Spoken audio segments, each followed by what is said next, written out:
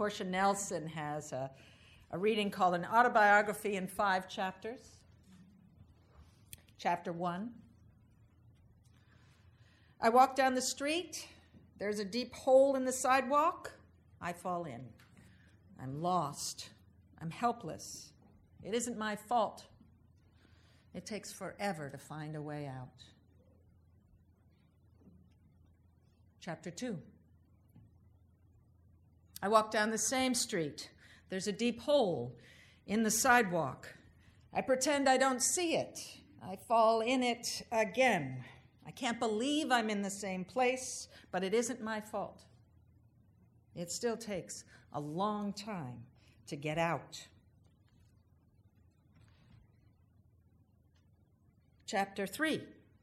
I walk down the same street. There is a deep hole in the sidewalk. I see it is there. I fall in. It's a habit. But my eyes are open. I know where I am. It is my fault. I get out immediately. Chapter 4. I walk down the same street. There's a deep hole in the sidewalk. I walk around it. Chapter 5. I walk down a different street. Perseverance. Keeping on as you learn from your life and find a way through.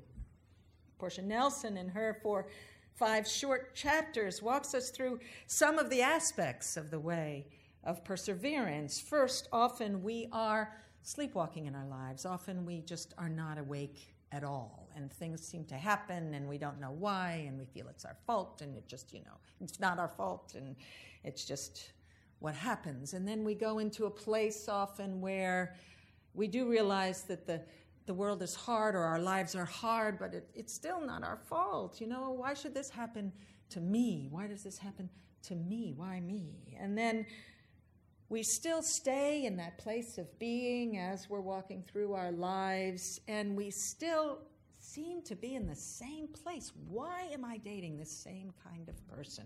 Why is this happening to me again? Somehow I'm doing this. Somehow I'm making this happen. I've got to open my eyes a little bit more to that.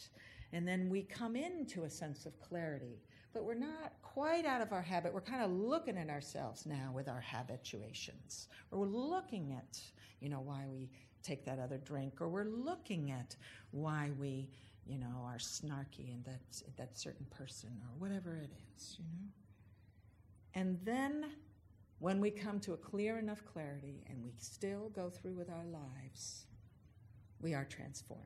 We've transformed in a different way of being. There's a rabbi that once said that his students were asking, when is it that we know we are forgiven? And the rabbi said, when you no longer do what you had done. There's a phrase in ancient Eastern wisdom called perseverance furthers. It's the advice, it's the encouragement to continue on the path with a steady heart until it comes to fruition, or until, of course, as you're on that path, it moves into the place of fruition. You keep a firm correctness, is the way it is described, a kind of knowing, a steadfastness to a sense of goodness that's within, a sense of knowing of what's true or what's harmonious. It's a kind of trust in the universe, a trust in what's compelling you, until maybe your life tells you that what's compelling you might not be the right thing.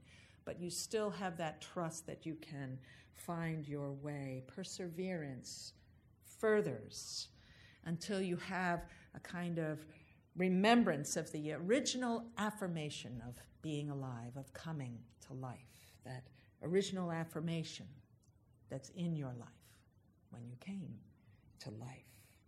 And when you come to there, a way will unfold. Now, perseverance doesn't always have to be a struggle. People sort of think, dragging, whatever, you're persevering, or you're going through everything until you get it, or you're putting other people aside, or you're making sure you're the first, you're the king of the mountain, that whole thing. Perseverance does not have to be pushing your way through. It's not that kind of extra effort and struggle. It is, a steady heart is persistent. A steady heart is patient, unfailing, yet humble, responsive and free, able to transform the journey by being receptive to good advice as you're going along, to what you know resonates with the fullness of your life, the worth of your signature of being in the midst. You are intermingling with all of being. Somehow you know that. Howard Thurman, a Christian theologian, said, "Don't ask what the world needs. Ask what makes you come alive, because what the world needs is people who come alive." Perseverance is not only climbing Mount Everest, it's getting yourself out of bed when the heaviness of grief or loss is in you, or the unknown of the day. Perseverance is getting yourself up and into your life. It's not only the training of a marathon runner, but it's also the ability to abide in wilderness, in an in-between place, in a new learning, even like learning of a new language or a new way of being. In that uneasy place, perseverance walks you through that. Perseverance isn't just practice, practice, practice so you can get to Carnegie Hall. It's listening to, it's also an open listening to those that are foreign to you, to a foreign way of being. It's an opening up. It's an allowing yourself to expand into deeper knowledge of your life. That's perseverance. And that can happen when you're in the midst of people of other generations, different cultures, different ethnic backgrounds. The perseverance has you stay there, uncomfortable, till you find that harmony. And we need the process of perseverance in the shaping of our lives. I'm sure many of you are familiar with that story about the first grade class that was watching a gypsy moth come to life. And they had been taking care of the chrysalis and everything.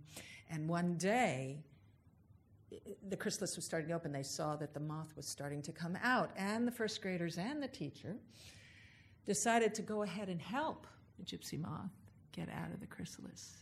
And so it sort of, once that it was open, it sort of just flopped and couldn't use its wings, because the need for that getting through, the perseverance, the getting through that chrysalis was part of the work that the gypsy moth needed to have in order to come to freedom, in order to come to full fruition and strength. Because we have stages. We're not always ready to be the life that we want to be. We have to go through ways that strengthen us and make us wiser.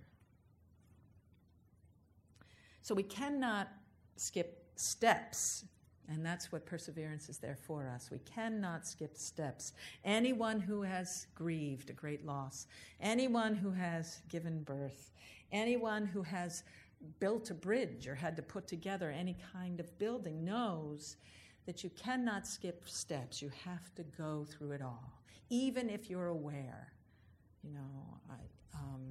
When I was giving birth to our daughter, Sarah, and I'd studied and I knew everything about giving birth and everything, and so, you think you know everything about it, right?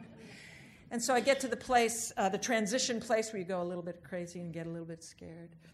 And I was scared, and I said to Nick, "I'm scared." And then Nick, of course, had read the same things, was trying to be a good, partner and say, "Oh, you're in the transition phase now, you're scared." And I said, No, that's not it. I'm really scared. I can't do this. I'm really, you have to go through it. Even if you know what's going to happen, you have to go through it. And of course, anyone who has grieved knows that. No matter how many books you read about how grieving goes, to try and, make it go, you just have to walk through it. You just have to do it. And perseverance is that which helps us not give up. David Wagoner saying, we're both in the here and the now and getting there. It's a flux. Our lives we never come to that place. We come to a here and now, and then we go somewhere else. And that's sort of the harmony of our being. That's the way we work.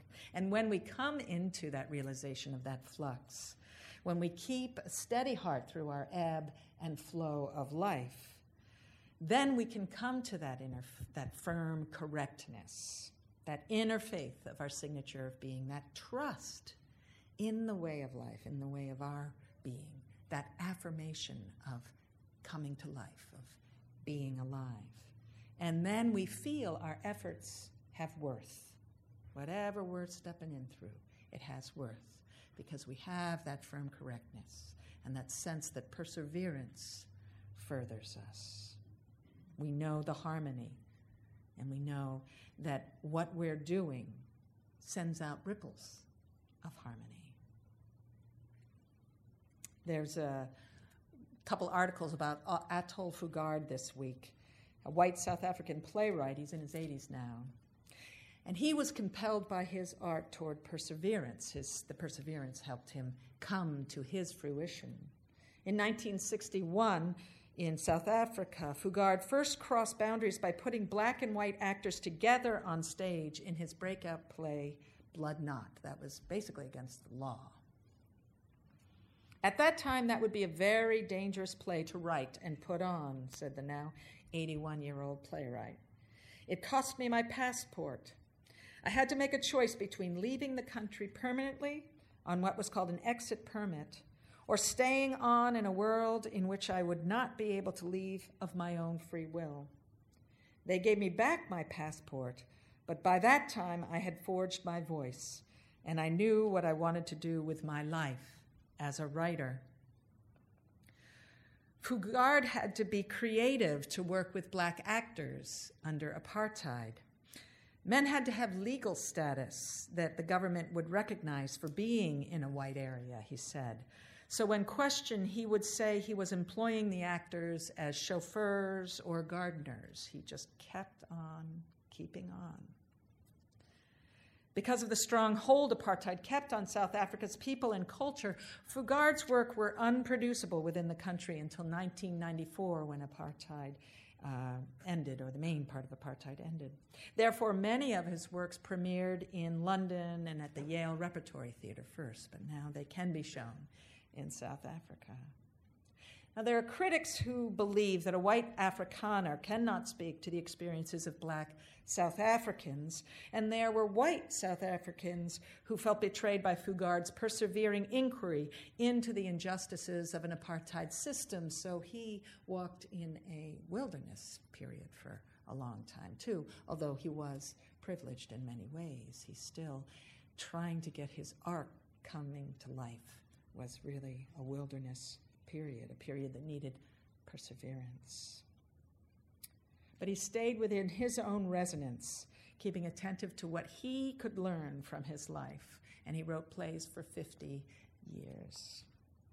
Fugard has commented that though his works are concerned with race and politics, he'd rather they be viewed not politically, but with an eye for creating a better planet, a more understanding and loving world. And that was his firm correctness, creating a better planet, finding a more understanding and loving world. Each one of us, in our own way, can find that resonance, that firm correctness, and that thing that can help us hold up the sky together. One of the things we're going to be doing today as in this congregation is the budget reconciliation meeting. And now that I've been here 15 years, I've seen or heard about many of them. And one of the things that we do here in Perseverance is that obviously money is constantly sort of a struggle, and some of the same things keep coming up. People say, oh, here we go again. We're still not able to work our buildings. We're still not able to have our full parking lot. We're still not able to have this or that or the other thing. But the thing that we are doing inch by inch, time by time, is finding our firm correctness, finding the worth of this place. And slowly but surely, we are putting in what is needed to make it come alive. And I have great faith in that. So keep on keeping on.